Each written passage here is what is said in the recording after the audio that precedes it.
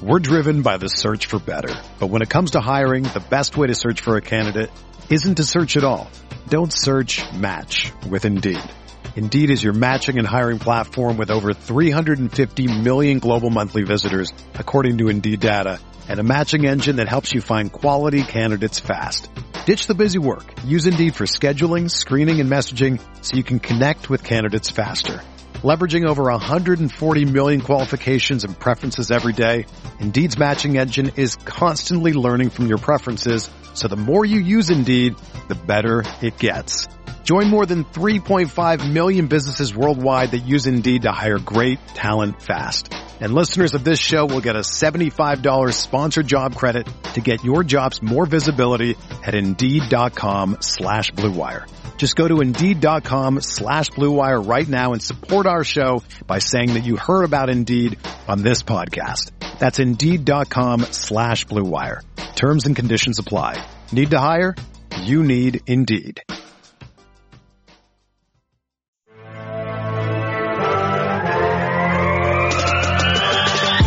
"20 minutes a day, 365 days a year. This is the Pack-A-Day Podcast.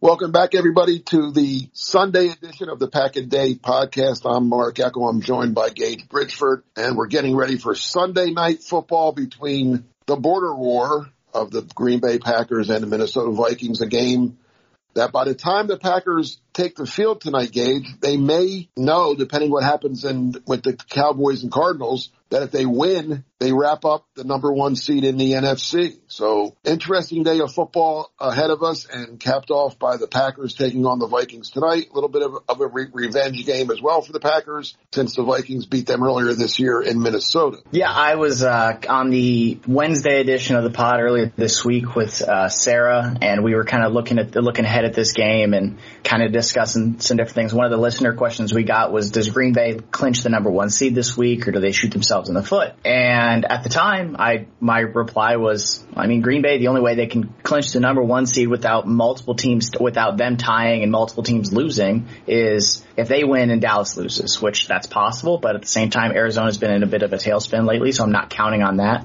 And then, Green Bay controls their destiny. They and the Chiefs are the only two teams in either conference that 100% control their seeding destiny. Win out, you get the one seed. And Green Bay, when I recorded on Tuesday, was around a minus 280 favored by about 6.5 to 7, depending on what sportsbook you were looking at. And then yesterday morning, we got the news that Kirk Cousins had tested positive for COVID-19, was symptomatic, and was out for tonight's game. And then now Green Bay is a minus 725 favorite, depending on what sportsbook you're looking at. They're now favored by 12.5 to 13. The total also dropped from, it opened at 47.5, bounced up to 48.5 very briefly, and then has now been bet all the way down to right around 42.5, pretty much across the board here. So that's a 6-point drop there. Green Bay is a 7-point favorite in the first half. It's a just huge amount of movement with the absence of Kirk Cousins. And honestly, I don't know if it should have been that much of a movement, just because the Vikings just a couple weeks, or what was it, last week against the Rams, where Kirk Cousins only had it was against the Bears. Kirk Cousins had 80 passing yards, and they won by 8 points because they could just run the ball all they wanted. And Green Bay has not stopped the run at all in the last 2 weeks, so I don't know where, and Dalvin Cook's healthy and in the active lineup. I don't know what they're thinking Green Bay's going to do here. Green Bay's dealing with injuries up front. They're not going to just magically be able to stop the run, are they? Yes, they are, because when if a team's one-handed, you should be able to stop it. Keyword should. Again, I don't want to presume anything, but if I'm Joe Barry, Dalvin Cook's not beating me today. I'm going to do everything I can to take Dalvin. Now, if Sean Mannion and whoever else beats me, well, I take my hat off to him and say, great game, Sean Mannion. But no, I can't let Dalvin Cook, and unless you say Dalvin Cook's healthy, well, he did have COVID. Your first game back after COVID, is he 100%? Maybe, maybe not. I don't know how sick he was. I don't know what his symptoms were. But still, I'm respecting Dalvin Cook and the Viking running game, but I'm doing all I can, whether it's it's putting extra guys in the box, whatever I have to do. I'm not letting Dalvin Cook go crazy because that's the only possible way for me to. I don't think Sean Mannion, who also had COVID last week, and I don't believe he practiced all week. He didn't get activated until Friday when they found out Cousins had COVID. So he didn't even take a snap. He's really not ready to play, Sean Mannion. He hasn't practiced in I don't know how long. So from the quarterback standpoint, the Vikings are really in trouble. Now, like I said, Dalvin Cook is so you really just have to stop Dalvin Cook and do whatever it takes. I don't care what it takes. If you have to, whatever you have to do to stop Dalvin Cook. So I think that's obviously why the line went up and the over-under came down. Now again, if they lose to Dalvin Cook, shame on them. Shame on the Packers and shame on Joe Barry for not coming up with a better scheme that stops it. I mean, that's my main thing here is Green Bay has been a bit suspect in recent weeks after that strong stretch in the middle of the year. They have been playing soft coverage and giving up a lot of space to opposing wide receivers. And I have confidence in Barry's ability to make that adjustment for Matt LaFleur to go to him and say, hey, this is what we need to be doing here. We need to play tight defense. We need to get up on the wide receivers, especially with Adam Thielen out for the year. That's a huge boost to Green Bay's chances.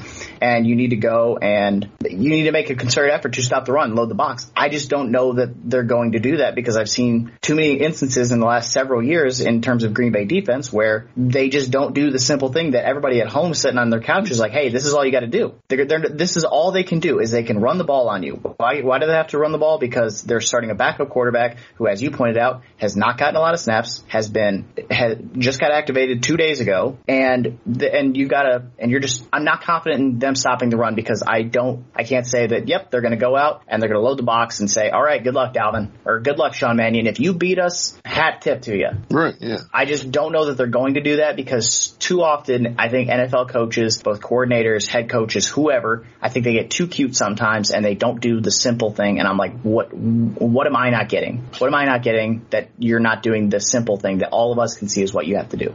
Yeah, I hope you're, you may be right. I hope you're not, because today's not a day to be cute. Today's a day to do what you got to do and win the game. And especially if Arizona can pull off the upset of Dallas, but I'm with you. I think Dallas wins that game. Dallas is playing very well right now. The Cardinals, like, as you said, have struggled of late, but it wouldn't be a total shocker. I mean, Arizona, Dallas has thrown in a couple clunkers this year. They lost to the Broncos. They lost to the Raiders, and Arizona has, going back a month or two, has played very well. So it's in both of their DNAs that the Cardinals could be. So especially if the Cardinals, and the Packers will know, that game will be over but before the Packers kick off, they'll know. And if the number one seed is there for the taking and they let Dalvin Cook run wild, well, then they got nobody to blame but themselves. Yeah, I think the Green Bay should win this game, especially against secondary for the Vikings that I don't think is great. And Cam Dantzler, who's been one of their better corners this year, is doubtful to play. Did not practice on Thursday or Friday. That's with a calf injury, which we know how soft tissue injuries work. Mm-hmm. When they pop up later in the week, they're generally a little bit harder to come back from. Harrison Smith should be his full participant. He's off the injury report. Chaz Surratt, Tyler Conklin, both questionable. Michael Pierce, defensive tackle, who he popped up with a non-COVID illness on Friday, so it'll be interesting to see his status. I assume he's going to try to play, but we'll have to wait and see there.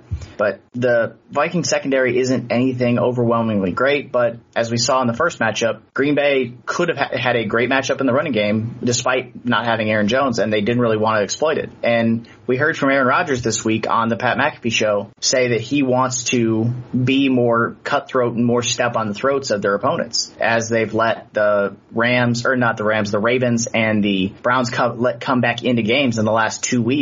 And Rodgers went on the show and more or less said, like, hey, when we're going, let's go and end it. Let's not wait around. Let's not play with quote unquote, play with our food. Let's go for the kill shot here. And I think that this is a secondary Green Bay can do that. And minus Mercedes Lewis, which as of recording this, we don't know if he's going to be activated for this game or not. Rodgers has pretty much his full assortment of weapons. MVS is here. Obviously, Cobb's still out with his injury, but otherwise he's got MVS, he's got Lazard, he's got Devontae, he's got Aaron Jones, he's got A.J. Dillon. He's got more than enough weapons here to go out and perform. Plus, with Everson Griffin out, the Vikings don't have nearly as fierce of a pass rush as they would like to.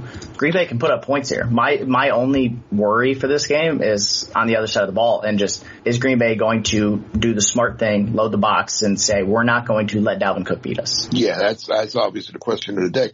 And they did kind of go for the kill last week, but a rare drop by Davante Adams in that game isn't nearly as my blood pressure doesn't spike during that game if Davante Adams makes a catch that he usually makes 98 times out of 100. That's I don't know if he would have scored, but it would have been a big gainer. They would have been in Browns territory. I'm going back to late in the game when the Packers had the ball, it was third and whatever. And Rodgers. But when I'm saying go for the kill shot, I'm saying don't let the Browns start coming back in the game in the first place. Don't let the Ravens start coming back in the game in the first place. Keep the foot on the pedal. Don't just try and throttle back up when, they're trying to make a game out of it. Let's go ahead and try and throttle up again. It's when you're rolling and you're clicking, just stick to what's working. Stop trying to change it and be like, okay, well, we got a good enough lead. Let's go ahead and just play it conservative. Let's go out of here with a win. I'm agreeing with you, but they didn't go. That wasn't a conservative play throwing deep. That one, but everything that led up to that is more what I'm getting at. Like, because there was a few drives where they didn't do hardly anything in the second half. Well, none, they didn't do anything after they had a nice drive to open. And they got settled for a field goal. And then the 3 drives after that, one was the one they did get conservative. I think that's because Josh Neiman was out of the game on that drive. And that was a bad day. Aaron Jones gained 7 yards on first down. It's 2nd and 3, and they didn't pick it up. They ran it the next 2 times, and Jones got stuffed. I think it was a very good play by the Browns that stuffed out that little toss play that normally works and has worked most of the season. I mean, it was 3rd and 2. They only needed 2 yards. I guess they could have thrown there, but they chose to do that. So they were conservative there. But then the other drive, like I said, if Adams actually dropped 2 balls on that drive, one, I'll give Denzel Ward a little bit of credit for breaking up the one. But if you're the, best wide receiver in football and want to get paid like the best wide receiver in football, you kind of got to make that catch too. Yeah, I agree. He should have caught that ball. I look at after the field goal drive, 3 plays, -1 yard. Well, that was the reverse that lost 9, right? Yes, that was that was the reverse. So 3 plays, -1 yard, and a punt, 3 plays, 7 yards, punt, and then 5 plays, 17 yards, punt, and then obviously that was the drive where Devontae dropped the ball. But it's just you go back to the week before against Baltimore, and Green Bay again just didn't really put their foot down until late in the game, until the game was over, and they nearly got beat Baltimore, at the end. Like in the second half they scored 10 points, or they scored 17 points in the second half. Great, but they got outscored down the stretch of the game where Baltimore scored 2 touchdowns in the final 7 minutes of the game or so, and you didn't do anything. You had a 3-play -9 yard drive, and then after that the other one you had was a 5-play 18-yard drive where you got a field goal because the Ravens got aggressive and tried to go for it. I'm nervous about this Green Bay team not wanting to throttle up at all times, and I don't know what the reason is. And there's no way for me to ask Matt LaFleur and say, hey, is there a reason why you guys don't try and just score as much as you can? And they did, but they against but Cleveland they did. That was a pass that Adams catches. But my focus isn't on that. My focus is on the stuff. Which series are you focused on? The 2 drives before that, where they had one. Neiman was out of the game. They ran a toss play that is probably 80% success, and the Cleveland guy made a good play. Sometimes you have to say the defense makes a good play. We're driven by the search for better. But when it comes to hiring, the best way to search for a candidate isn't to search at all. Don't search, match with Indeed. Indeed is your matching and hiring platform with over 350 million global monthly visitors, according to Indeed data, and a matching engine that helps you find quality candidates fast. Ditch the busy work. Use Indeed for scheduling, screening, and messaging so you can connect with candidates faster. Leveraging over 140 million qualifications and preferences every day, Indeed's matching engine is constantly learning from your preferences, so the more you use Indeed, the better it gets.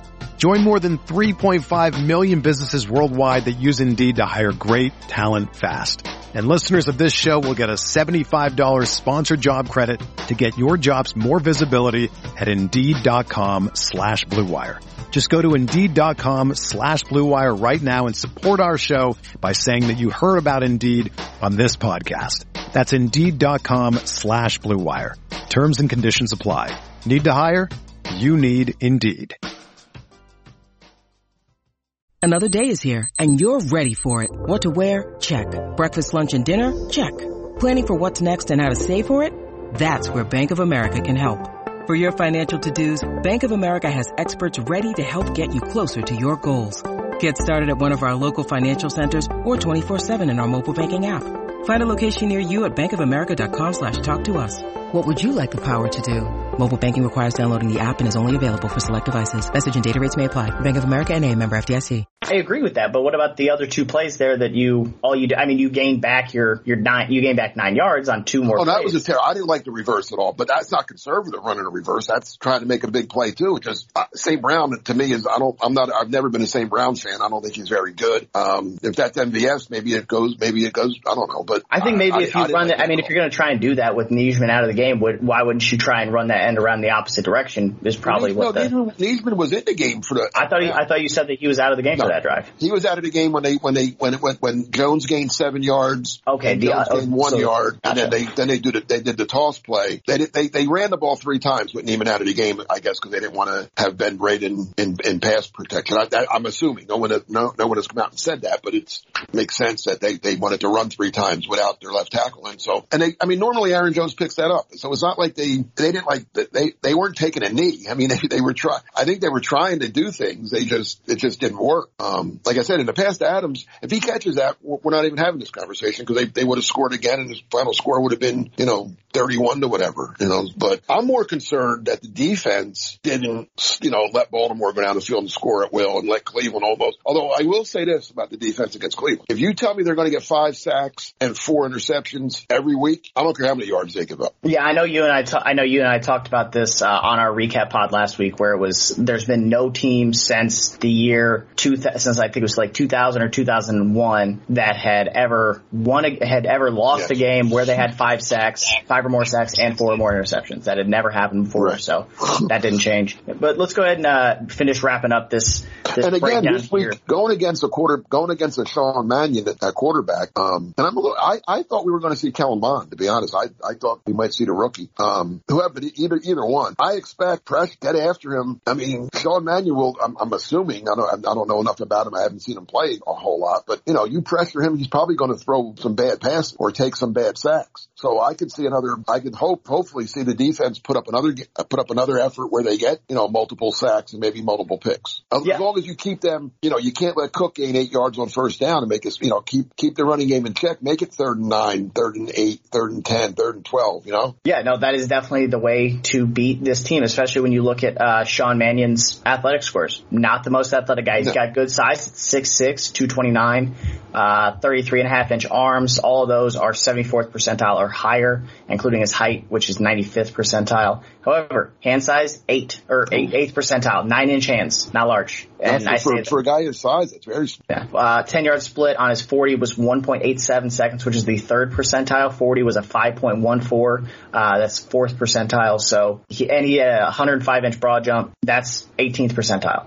The guy is not explosive. He's not going to beat you with his athleticism. He's not going to get outside the pocket, which is why I love that he's starting for the Vikings with Kenny Clark, who we know that Kenny Clark loves playing against this Vikings front. And so if you are able to force those 3rd and long situations, I think that the edge rushers and Clark can have a very, very good day here. My whole thing is, as you said, don't let Dalvin Cook break off 8 yards on first down. Keep him in 3rd and long, or keep him into passing situations, or not like non-obvious run situations, because if you can do that, Justin Jefferson cooked Eric Stokes in the first game. There's no way around it, but there's only so much a backup quarterback like Sean Mannion can do when the entire defense and everybody in the building is like, hey, he's got to throw it here. We all know it. He knows that we know it. It's us versus them here. And he's not going to have time to complete passes down the field just because there just won't be any time to work with. So I think the Green Bay should win this game. I do. Yeah. I'm just scared of the run defense being one, because the longer those drives are sustained, the more the offense is off the field and the defense is on the field, and they'll get worn down, and then it'll be similar to what we saw in the previous meeting where Green Bay's defense just kind of got worn down over the course of the game, and they just couldn't stop Minnesota on that final drive they tried because they were too worn out to do anything but just say, well, we're going to try, and you're just going to run it on us and complete passes and whatever, and that's the ball game. Well, hopefully, the turnovers the Packers have generated the last couple of weeks, the D-backs are holding on to the ball better, because if they catch a couple interceptions against Minnesota last time, they win that. And one in particular, we all know, where Savage had one right. I mean, they had to replay it to take it away from him.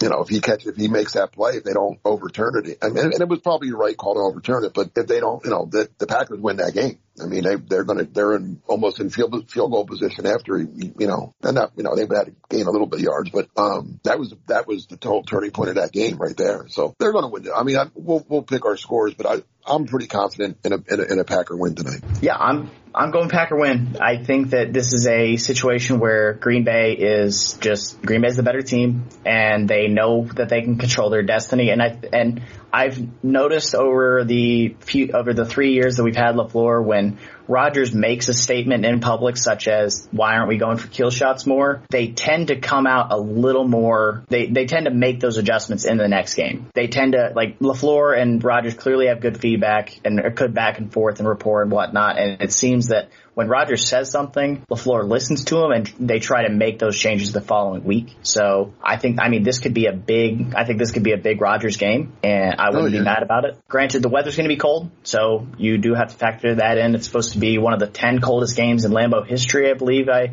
read the other day.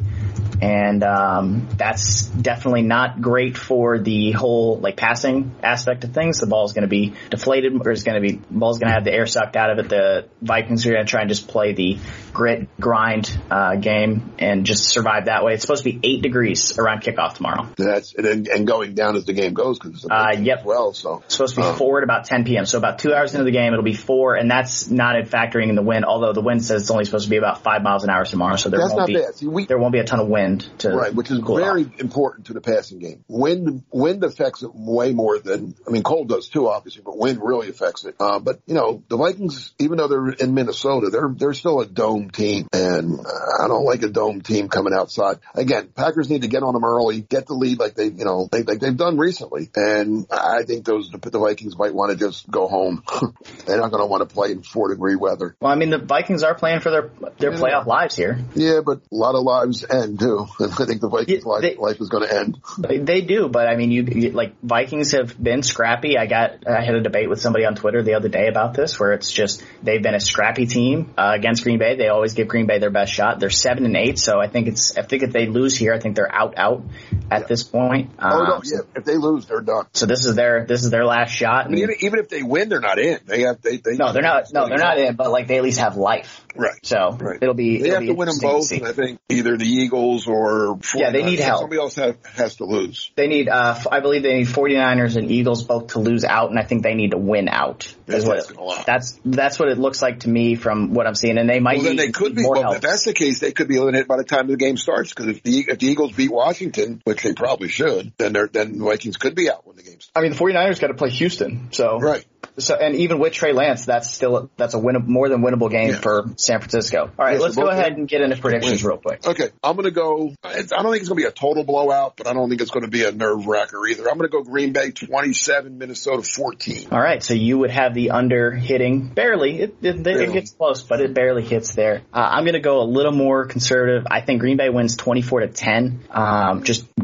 Green Bay has not necessarily been the most high-scoring team all year. They can do that when they want to, but they have rarely wanted to. And even though I think Rodgers could have a big game here, I think that LaFleur could have the aggressive mentality of trying to put up big plays, trying to put up big points. I just don't know that they're necessarily going to do that yet. I think Green Bay is more than content to go. And also, Green Bay is undefeated at home on the year. They're 7-0 thus far. I believe they'll go 8-0. They're the better team. They're the better team. They're one of, if not the best team in the NFL this year. They've been consistent week to week. Outside of week 1, this team has been consistent every week. Even with Jordan Love under center, they were consistent and tried to play their brand of football. And if they have Aaron Rodgers, they probably blow the Chiefs out on the road. Instead, you had Jordan Love in his first start, and it was a recipe for disaster. But I think Green Bay wins this game. I think that they move up and become 13-3 for the third straight year. Obviously, the chance to go 14-3 the following week. And I think they maintain control of their destiny, because if the Cowboys win and Green Bay loses, Green Bay no longer has control of their destiny in terms of playoff seeding. No, yeah. So you like the under even more. I do. 4-10 score, by the way. I do, because I think Sean Mannion is even worse than we're giving him credit for. But I know we're not giving a ton of credit. Well, I only gave him 14. I didn't give him too many more points, but you took it down. I think it's more just that, yeah, I did. Because I think Green Bay is content to win by 14 points. You had them winning by 13, obviously. I think they're content to win by 14, and I think that Green Bay still has some struggles in the red zone, and I think that they can still have a few drives that stall out here and there, either by a drop, or Rodgers thinks he's going to get a pass interference call and doesn't get it, or a defense makes a good play, or what have you. And I think that's where the slightly lower score comes in. Green Bay still gets a field goal instead of 2. Also, with so what I was factoring in there, cold ball, you're not going to be able to kick it as far, so you might have more situations where Green Bay is going for it in areas where they would normally kick a field goal, just to try and preserve Crosby and say, hey, we don't want you kicking this rock tonight. So that's kind of where my lower score came in there. And same thing goes for Minnesota. They're going to be, I predict they'll be playing from behind, so they'll have to be going for it more and might not be able to score as many touchdowns as they normally would. So go ahead, Mark, let the people know what you're working on, and we will get out of here and let everybody enjoy the rest of their Sunday. Okay, you can find me on Twitter at MarkEcho08 and at PackerReport.com. I'll be writing, I have a story up now about what Gage mentioned earlier, cold weather games in Lambeau, and there haven't been as many as you might think, and this is going to be one of the coldest. And then, of course, right after the game, I'll have my instant analysis up as quickly as I can when the game ends, so it'll be a late night here. That's okay. I don't mind, as long as if the Packers win, I won't mind staying up late and writing the story. Yep, and you can find me on Twitter at GBridgefordNFL, still doing fantasy analysis for Rotoballer and Dynasty Nerds, still answering fantasy football questions. So if you're listening to this early in the morning, I am over on my Twitter answering any and all questions sent my way. You can find my Denver Nuggets work for the DenverStiffs.com over at DenverStiffs.com. But as I always say, all of my work is always put up on my Twitter, so it's the easiest to find all of it there. Mark, glad to have you this week. Happy New Year to everybody listening. I hope everybody was safe on Friday evening and had a good time and made good choices. And I hope that everybody has a good and prosperous year ahead of them. And as we always say here, stay warm, stay safe, always carry the G, and go Pack Go.